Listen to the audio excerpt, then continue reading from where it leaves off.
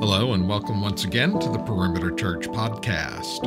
We're taught in America from an early age that if we think we can overcome obstacles and achieve more than we thought possible. Founding pastor Randy Pope brings us this sermon entitled The Deceit of Willpower, Appropriating the Power of the Holy Spirit, which covers Romans chapter 6, verses 1 to 13.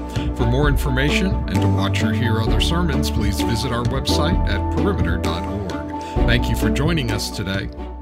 What a privilege to be here in this space again. I know that many of you have got to wonder.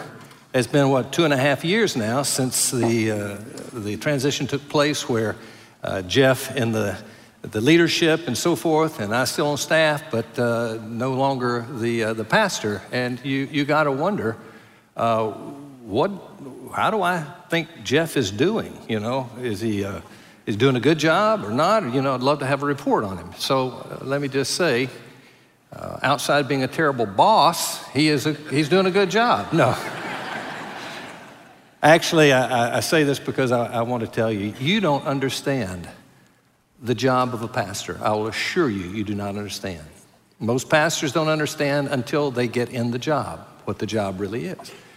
And I'll assure you that what happens here on Sundays in the preaching of God's Word, as important as it is, it's not the main part of the job.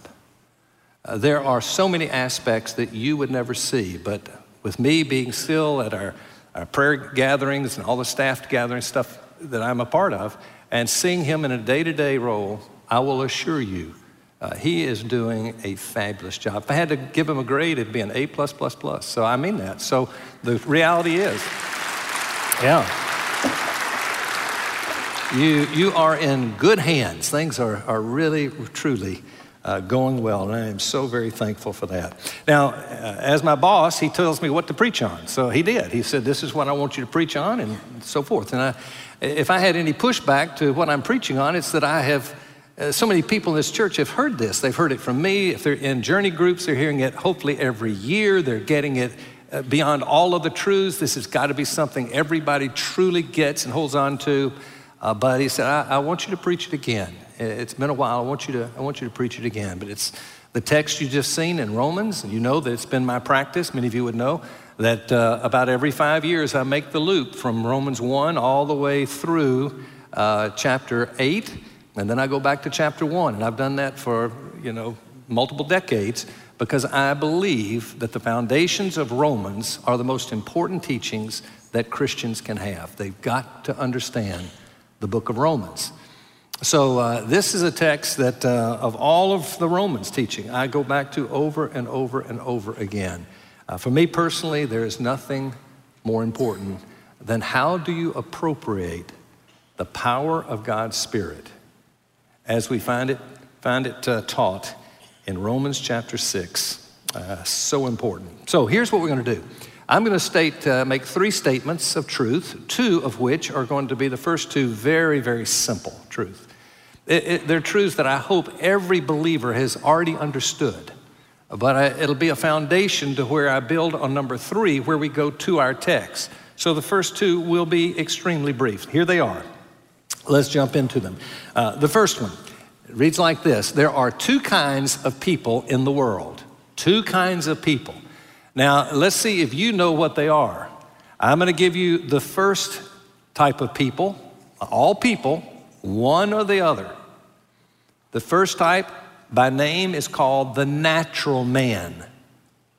And so, not out loud, but in your mind, can you say who the second man, meaning mankind, men and women alike, but natural, and then the other, whether you would know it or not?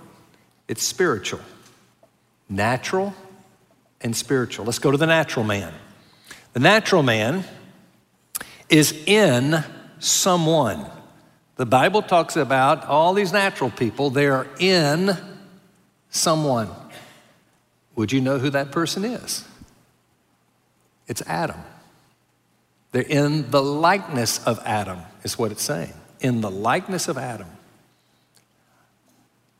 Now, the person who is the natural person has how many natures? Do you know how many natures that person has? You need to know. One nature. One nature, all right? It's a sin nature. We call it the old nature, the nature of sin. Let's go to the spiritual person. The spiritual person is also in someone, meaning in the likeness of someone. Do you know who they are in the likeness of? The answer is in Jesus. We are in Christ. You see it in Scripture over and over. We are in Christ, in the likeness of Christ. In that now we are going to have not one nature, but two natures. So in summary, natural people, all the non-believing people, may be religious, may say they're Christian, doesn't matter, but they're not truly believers. They're called natural people. They could be moral, immoral, religious, irreligious. But all the people that are natural, they're in the likeness of Adam. They are bound as a slave to one nature, their nature of sin. All right? And then there is the spiritual person. Again, just summary. The spiritual person. Spiritual person represents all believers, struggling young believers to the most godly of people. We're all in the same category. We are spiritual people. We are in the likeness of Jesus. And we have two natures. We have not replaced natures. We have an old nature and we have a new nature. And those two are constantly in war, in battle with one another. That is Romans chapter 7. You'll understand it when you know these are the basics, all right? So that's number one. Number two of our truths reads like this. There are two certainties true of every spiritual person. So I don't care if they're godly people, they're brand new believers, struggling believers after many years. Doesn't matter. A true spiritual person, they are going to have two things true about them. Number one, they are sealed with the Holy Spirit of promise, as Ephesians 1 says. Meaning the Holy Spirit has come into their life. Explain that. Can't do it. It's mystical. It's a union. We call it the mystical union. It's us and His Spirit, and we're united together. We're united. So the people that we're talking about here who are true believers, we are all sealed with God's Holy Spirit. Here's how it reads in Ephesians 1:13. It says, in Him, in Christ, you also, after listening to the message of truth, the gospel of your salvation, having also believed, which means trusting, not just believing academically, but trusting, you were sealed in Him with the Holy Spirit of promise. So, all right, we're filled. But number two thing we need to know, it says that we are capable of being filled with the Spirit. By the use of the word capable, I'm suggesting to you, which is the truth of Scripture, is that not all Christians are filled with the Holy Spirit. That's why we struggle the way we struggle. It's not the fact that we have struggles because we're not filled. It's we deal with our sinful struggles in the wrong way and very often do not conquer the sin problem. And it's a battle that many of us are losing. And there's nothing more important, nothing more important for us to understand and embrace is how do you appropriate the power of God's Spirit? And once you understand that, it becomes a different Christian living. Now, if you go to Ephesians 5:18, here's where we read about the filling. It says, and do not get drunk with wine, for that is dissipation, but be filled with the Spirit. So we're admonished by Paul in this book of Ephesians. He says, look, you Christians, you got to be filled. You need to be filled. Be filled with the Holy Spirit. Well, I wonder how many people, us included, go, well, what does that mean to be filled? How do you get filled? Well, explain that. That's what this message is about. Hopefully every person today, as you leave, every person will understand, oh, that's what it means to be filled with the Spirit. So keep in mind, we're capable of being filled with the Spirit. Galatians 5:16 It goes a little bit further, kind of in the description, because it says this. Actually, I don't have this up. It says, walk in the Spirit, and you will not carry out the desires of the flesh. Oh, what are the desires of the flesh? I don't know. You tell me. What's your sin problem? Whatever it is, that's the desire of the flesh. The flesh, the old sinful nature, it wants to do the very things that are dishonoring to God and destructive to us. And we battle thinking, oh, but I want to do those things that are dishonoring to God. I want to do those things that destroy me because I'm still believing that they'll be the best thing that could happen to me. And we sin and we sin and we sin. In that same chapter, in the book of Galatians chapter 5, just a few verses down, still in the same context, it says, but the fruit of the Spirit, that means that which comes about as a result of being filled with the Holy Spirit, are these: love, joy, peace, patience, kindness, goodness, faithfulness, gentleness, self-control. You cannot find a sin that you are struggling with. I can't find a sin that I'm struggling with that fruit wouldn't take care of if I had that fruit. How do I get that fruit? I've got to be filled with the Holy Spirit. Another way of saying it, I have to appropriate the power of God's Spirit by being filled. Now, I want you to just think about how critically important this subject is. I'm sure there are many of us here that lay awake at night in the midst of hard times. Maybe the hard time that we're going through is relational. Maybe someone has hurt us so badly, have been so mean, have just inflicted pain beyond pain beyond pain, and they seem to not care what they've done to you.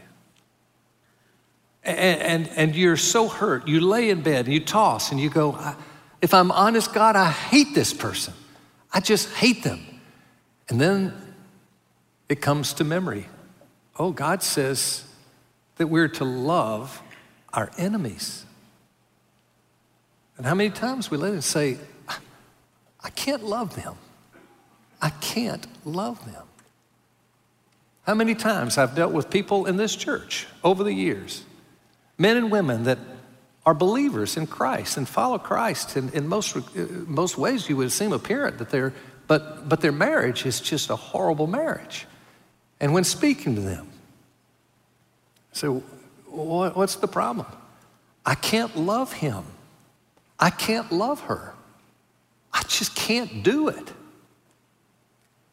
Oh, well, that's where we end up. I would love to love, but I just can't. Or maybe you're in bed at night and it's not the love issue that's missing.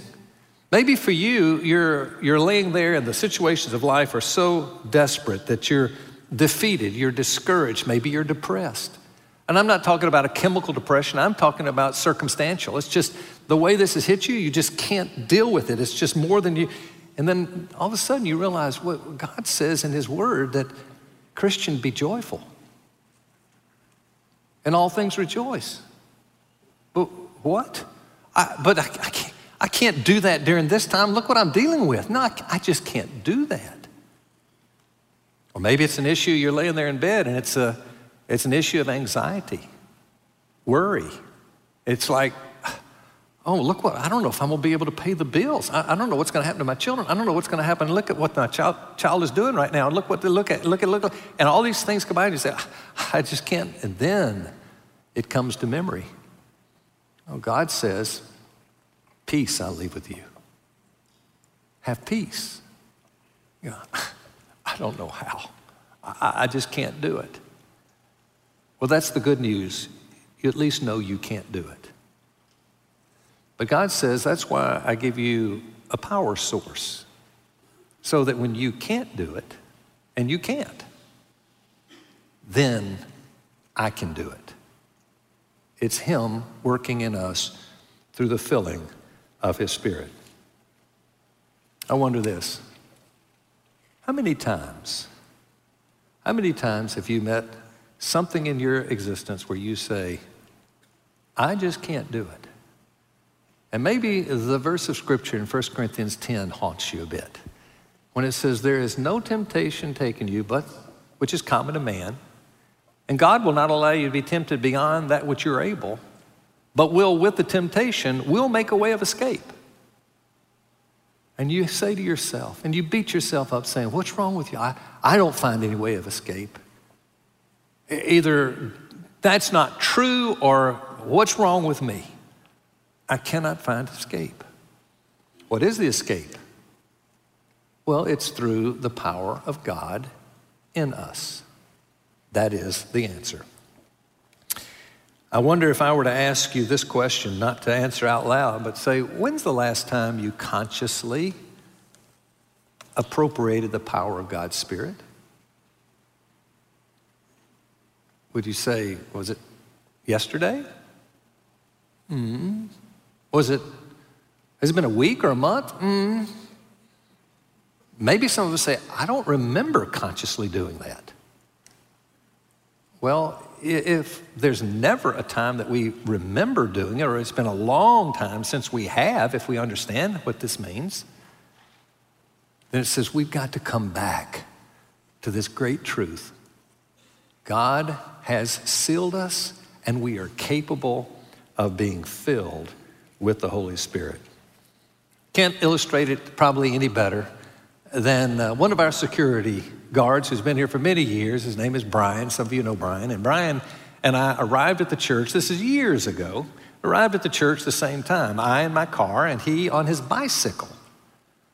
Well, it was early morning. I didn't know where he'd come from. And I said, well, did you ride from your home to get here? Yeah, I do it every day. I said, really? Tell me, where do you live? Well, he told me where he lived, and I know where, and I go, wow, a lot of big hills and so forth. I said, man, I am impressed that you can do that day after day. Here and then back home. That is amazing. He said, don't be amazed. I said, why is that? He said, look at my bike. Now, this was years ago. Keep this in mind. I look at the bike, handlebars, pedals, okay. It's sturdier than most bikes maybe, but what about it? He said, you see that little box? Well, you know what it is. It's an electric bike. It's the first one I'd ever seen. Never seen an electric bike before. Didn't know there was such a thing. He said, that's a motor right there. I said, a motor? He said, yeah, you see that little thing on the handlebar? You flip that up and it takes off by itself.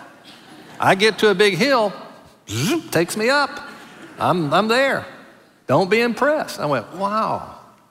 But immediately it hit me, what a great illustration of your and my life. What happens to us? As Christians, we love the Lord. And we know what God has done for us. And perhaps we wake up in the morning and spend time with him and say, oh God, thank you that in your grace and your mercy, your kindness, you have redeemed me. God, what you have done, look what you've done. You went to Calvary's cross, Jesus, and Father, you sent your son and allowed him to hang on that cross to die, to be separated from one another, and all that you have done to save people like me. Oh God, today, I just want you to know I love you and I'm so thankful for you and what you've done, and I'm going to obey you today. I'm going to obey. That's my commitment, to obey you. Well, you start out in life, and the first thing that happens in the early morning, maybe you hit that hill of temptation, a unique temptation that you struggle with. And you hit that and you say, Lord, I told you I was going to obey, and I'm going to, so here we go, and get it going as fast as you can. Maybe you don't get halfway up the hill till you fall to temptation. And then what do? When you fall, you say, oh God, please forgive me. I am so sorry. I will not do this again. And tomorrow when I hit this hill, I will make it to the top. I will endure. I will not sin. And so you see that hill coming, you're prepared, and you start going faster earlier, and you get as much speed as you can, you get up a little further, but you still can't make it to the top. And it happens again the next day until finally, after saying, oh God, tomorrow, oh God, tomorrow, finally you say, I'm not going to say that to him again because I know what's going to happen tomorrow because I can't get up there. And right then we say, I quit. I quit trying. I don't know where God is. I don't know why, but I can't. Well, the reason is because we're not appropriating the power of God, but what we are doing is, in a very intense way, we are maximizing our willpower. And willpower is in opposition to God's power. We've missed it the whole way through. So that takes us to our third statement. And here is the third and final statement. This is where we look at our Romans text. It says there are three important words in Romans 6, 1 through 13 that give understanding to being filled with the Holy Spirit. And so I want to walk through these three words that you find in our text, and I can't obviously go through every detail. In fact, if I walked through all the details and did it as clearly as I could, you'd get a lot more truth and wouldn't understand anything. I mean, you'd be overwhelmed. I don't remember what to remember. I don't remember it. I'm going to make it simple. These three words truly unlock the meaning of the text. I think you'll get what you need. I'd love to see you go back, maybe today on the Lord's Day, spend some time reading this again in full, in light of what you've heard. But the three words are these. The first word is the word know. K-N-O-W, know. And here it's found in three verses. First of all, verse 3, let's read it. It says, or do you not know that all of us who have been baptized into Christ Jesus have been baptized in his death? I'm not going to explain all that, but just remember, we've been baptized into his death. Verse 6, knowing this, that our old self was crucified with him in order that our body of sin might be done away with, so that we would no longer be slaves to sin. And then we jump to verse 9. Knowing, there it is again, used each time, knowing that Christ, having been raised from the dead, is never to die again, death no longer is master over him. So there they are. Now, I think to really understand, you've got to go into chapter, or to verse 6 a little bit deeper. So I'm going to laser in on it for a quick minute. Let's put it back up. It says, knowing this, that our old self was crucified with him. Now, were I to ask you, and I'm going to spare you the embarrassment, because I asked in the early service, and it did, I think, everybody had the wrong answer, I think, so why would I want to do that to you?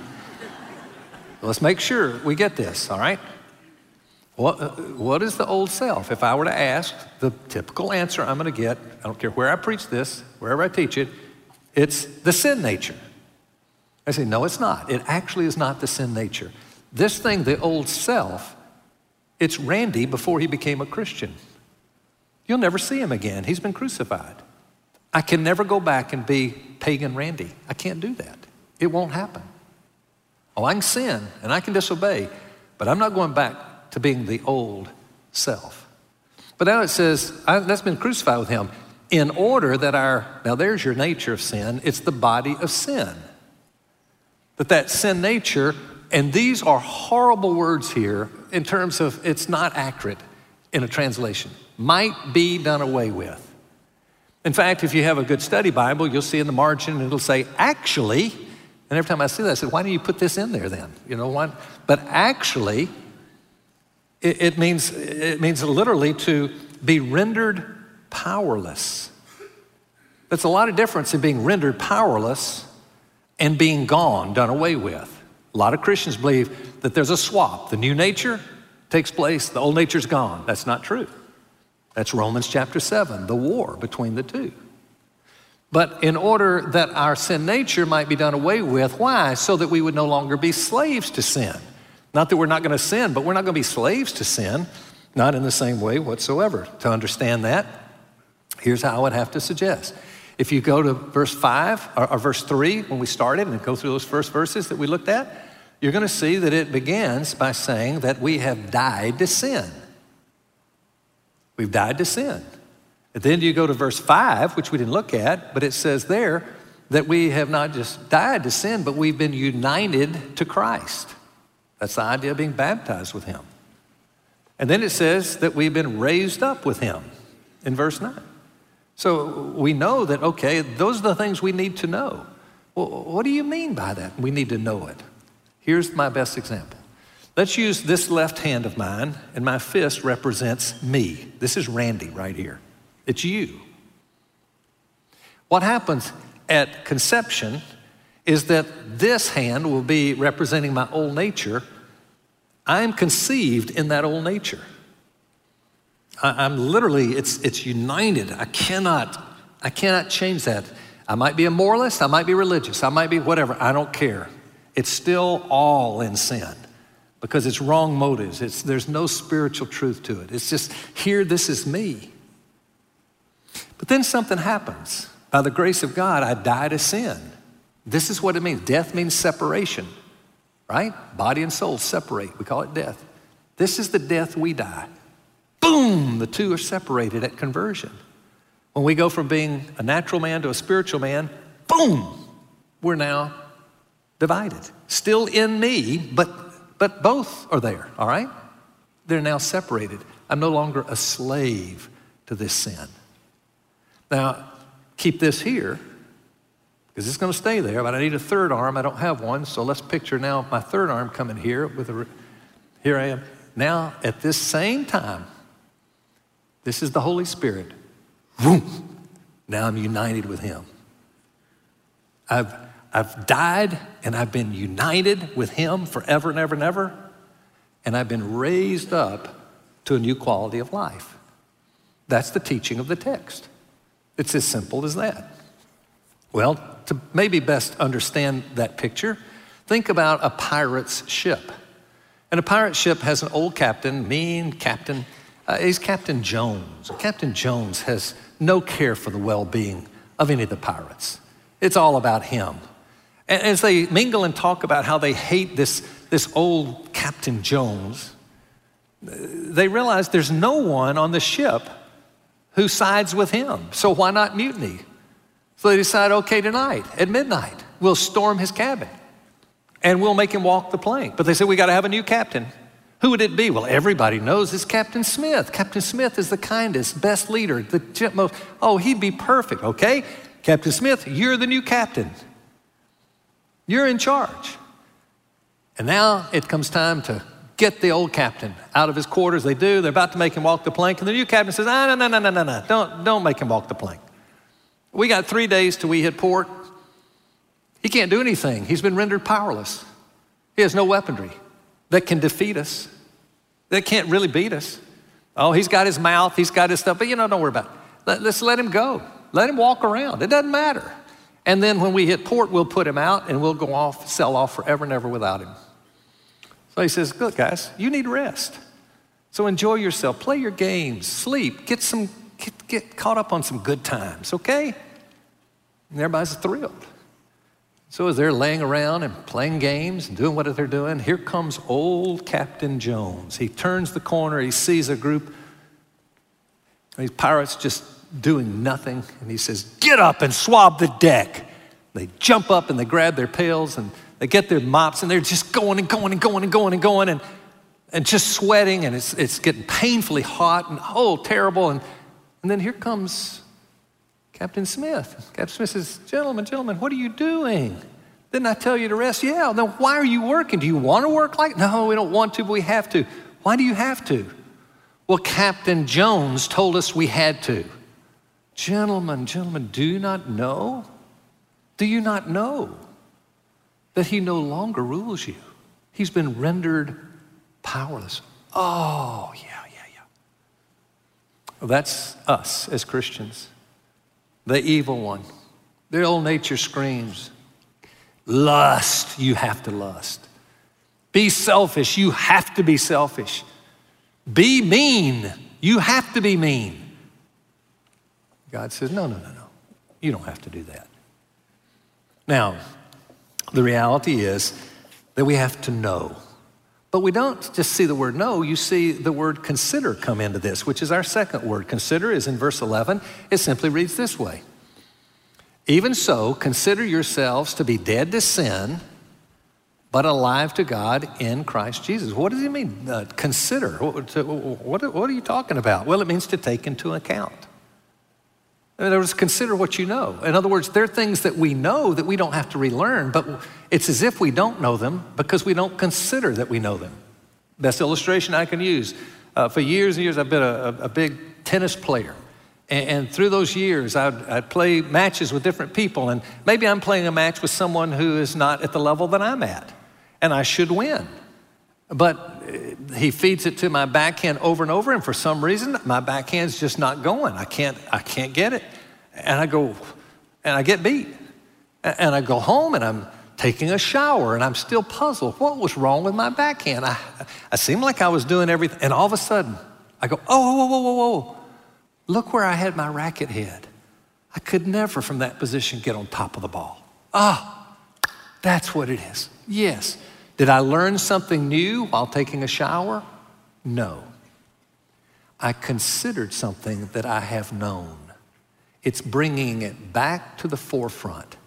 So we have to know, but we have to also consider what we know. Now, these first two words, know and consider, they're really describing what I like to think of sometimes as an informed mind. My mind has to be informed to be walking in the Spirit. So the first thing I do is I inform my mind of what I know to be true. So that's a time where I can say, Lord, right now, I want to consider what I know. I know that I have died to sin. I know I've been united to you. I know I've been raised up in newness of life. I know that. Let me think about it. Yes, I know that you've done that to me. So I consider what I know. But the last of the terms, the third term we're going to have, it describes a surrendered life. So maybe you remember the know, consider, and present, which is going to be the third word. But maybe for you, maybe it hits you better to say, I got to remember and I have to surrender. Easy to get that. Remember and surrender. It's the word present. It's found in verse 13. It goes like this. And do not go on presenting the members of your body to sin as instruments of unrighteousness, but present yourselves to God as those alive from the dead and your members as instruments of righteousness to God. So what do you mean, the members of your body? Well, how about your eyes, what you look at, your mouth, what you say, your ears, what you listen to, your hands, what you do, your feet, where you go, your mind, where you dwell in your thinking, your heart, your affections. We can give those away at any point in sin. And then we have to say, oh, Lord, now, Lord, yeah, I want to consider what I know, but Lord, I have to present to you my members, my eyes. I just lusted. I wanted that so badly, and it was wrong. Oh, God, I give them back to you. I surrender. Forgive me for taking them. Oh, God, my affection of my heart, it got on success instead of, faithfulness. I'm so sorry. Let me give that back to you. I'm sorry. And it's a constant going to the altar and just surrender. It's remember and surrender. Remember, know and consider. Surrender, present. I don't know what words help, but any way that helps us figure that out. Well, this idea of surrender, I couldn't figure it out. I was a young Christian, very young. And I was struggling trying to obey and get where I needed to go. And there was a man in my life, a spiritual man that I couldn't imagine. How could anybody walk closer with the Lord than he did? He seemed to be dead to himself. It's like he didn't care about him. He cared about Jesus only. And I just had to know. I said, please tell me, how do you live such a surrendered life? He said, well, let me maybe put it in an illustration for you. Do you do push-ups? And I said, I do. He said, well, what would be the maximum number of push-ups that you can do? And I told him that number. He said, is that really your max? I mean, truly, I said, yeah, I don't even know if I can get that, but that'd be definitely the top. And he says, all right, let's imagine that I'm a very wealthy man. And I say, hey, I give you $10 if you can get down and hit that number. Right now, I'll give you $10. Would you do it? I said, sure. So he said, give it a shot. So I go boom, boom, boom, and I do it. And I get to my last one, and it's kind of hard, and I'm shaking a little bit, and boom, oh, okay. And I'm thinking, yeah, I guess I made $10. But right as I finished breaking out my first one, my first set, he looks down, he says, I give you $1 million if you can do one more. And I go, wow. And he says, do you think you could do one more? I said, I bet adrenaline would kick, probably get me another one. And so what I do, I say, I'm gonna try for that one. And so I go down and I'm just pushing and pushing and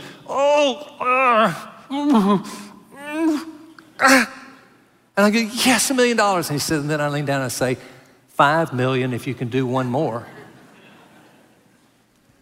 You think you could do it? I said, I don't know. He said, would you try? I said, yeah, I'd try. He said, let me tell you what would happen. The minute you broke your arms, boom, your chest would hit the floor. And you'd probably look up at me and you'd say, I can't. He says, when you get there about dealing with your sin, that's when you'll be empowered. And I remember now so vividly, not too awfully long after that I was in a job, not here, but another job, and there was an employee that I absolutely couldn't stand. It was a female, and she always was getting upset over nothing, and this, that, and the other, and she'd cry, and always crying. And oh my goodness. And one day I see her coming in, and I said, Lord, I don't like this lady, and I'm treating her really, really badly by being rude and kind of, sharp. And I'm not going to do that today. I'm going to be obedient to you, and I'm going to be kind to her. And a few minutes after talking to her again, she's crying and she leaves. And I go, okay, that didn't work. And I went through the same hill of temptation. I said, tomorrow, Lord, I promise tomorrow. And tomorrow I saw her again, next day, and she's crying. I don't know what I said. But anyway, I'm not that mean either. But something was not right. And I said, okay, God, I'm sorry. Finally, I remember seeing her parking the car. And I remember saying, well, Lord, I'm not going to make that promise again because I know I can't. Now, if you want to make it happen, that's your business. And I certainly will to do so, but I can't. I'm just going to tell you I can't. You're going to have to empower me right now. And I remember at the end of the day saying, oh, what a difference. Look, she didn't cry today. There was no hard, wow, what happened? I think God said, now, Randy, that's when I show power, when you realize that you cannot. So let me conclude with this. I conclude suggesting that to remember, which is very important, remember and surrender, to remember is to acknowledge that only He and only He can enable us to defeat sin. So hear that. We have to remember. To surrender is to acknowledge that you have absolutely no ability to defeat sin. That's the key right there. And you know what? You can't do either without a true embracing of the gospel. The gospel is the good news of what He's done for us. Not what I'm going to do for you, God. I will do it. No, Lord, you've got to do it for me. That's the gospel. That's the work of Christ on our behalf. That's His empowering us instead of us willpowering for Him. It's just a different approach to living the Christian life. And I'll tell you what, you and I could never accomplish any of those things if we're not spiritual people. Natural people can't do that. Well, how do you go from being a natural person to a spiritual person? Well, it's you fall in love. It's like any other marriage relationship. You fall in love. Well, how do you fall in love with Jesus? If I don't love Him, how do I love Him? I say, well, I'm convinced He's the most lovable God-man that you could ever imagine. He's perfect love. You get close enough to Him long enough, I bet you're going to fall in love with what you find in Him. So why don't you just put yourself in constant exposure to God's Word and constant exposure to God's people and see if you don't fall in love with Him. And that's when now you're capable because of what He has done for you. Well, if you want to be married, you're going to eventually take some vows, aren't you? What are the vows going to be? Well, they're not what we think of as vows in a marriage because we say, I will do this and I will do that. Well, that's not our marriage. The marriage we have with Him is where we say, regarding our being saved, I can't save me. You can save me. And only if you do will I be able to say, I will. That's when you can. But it's always prefaced. It doesn't start with, I will. It starts with, I can't, and you can. So once married, assume now you're a Christian. You've come into a relationship with Him. There's going to be a need to renew over and over and over. You're going to renew your covenant vows. That is your vows with God. You've got to renew them. There's two things that we can do to renew them. One, we repeatedly On a daily basis, multiple times a day, we appropriate the power of God's Spirit. And that's when a prayer that initiates it for me, prayer is just it's a ceremony. It's not the heart, but I'm expressing the heart as in a marriage. And I'm going to simply say, Lord, I'm resolved right now to consider what I know. Pause. Oh, dead, united, raised again. Oh, okay. I got it. Okay. And now, Lord, I want to surrender. And I'll consider the members of my body as instruments of righteousness, not unrighteousness. So here's my eyes, here's my hands, and I appropriate the power of God's Spirit and say, Lord, I'm going to fail this immediately. I'm going to take the eyes. I'm going to take back this. I'm going to take back. And when I do, I want to be quick to give them back to you. It's not that I'm not going to do it, but I'll be quicker and quicker as I grow in my faith of giving them back and giving it back and giving it back. That's the Christian pilgrimage. That's the Christian life. So, repeatedly appropriating the power of God's Spirit, but also, hear this as we come to the table, routinely partaking of God's covenant sign. Come to the table. That's when we renew our vows in the greatest of ways. Only for spiritual people, and only for spiritual people who are members of a church. Not necessarily this one. Anybody who's not truly a member of a church shouldn't be coming to the table. That's a passageway God says a covenant with the church is the covenant with me. There's very similar ramifications. So the two go together.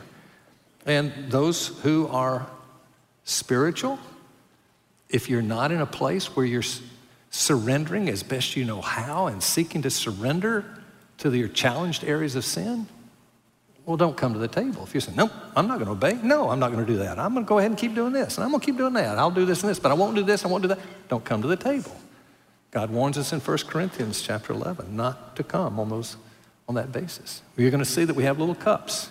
You'll peel the top thin layer off, and you'll find a wafer. That'll be the bread. And we'll invite you to take that whenever you choose. Then you'll open the cup, the remaining part, the top, lift it off, and we'll do that together as we close our time. If you need gluten-free, we'll invite you to raise your hand, and the ushers will make sure that they find for you the gluten to be able to take care of that. So, folks, this is a time that the meal will remind us of what we know and consider. So just take a picture of this in your mind.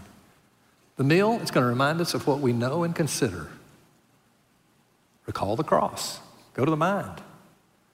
Relive the anguish. Think about the cross. It may even bring emotion. If it does, fine. If it doesn't, fine. But that's what we know and consider. But number two, the meal also reminds us to present our lives to Him. That's where we recommit our vows.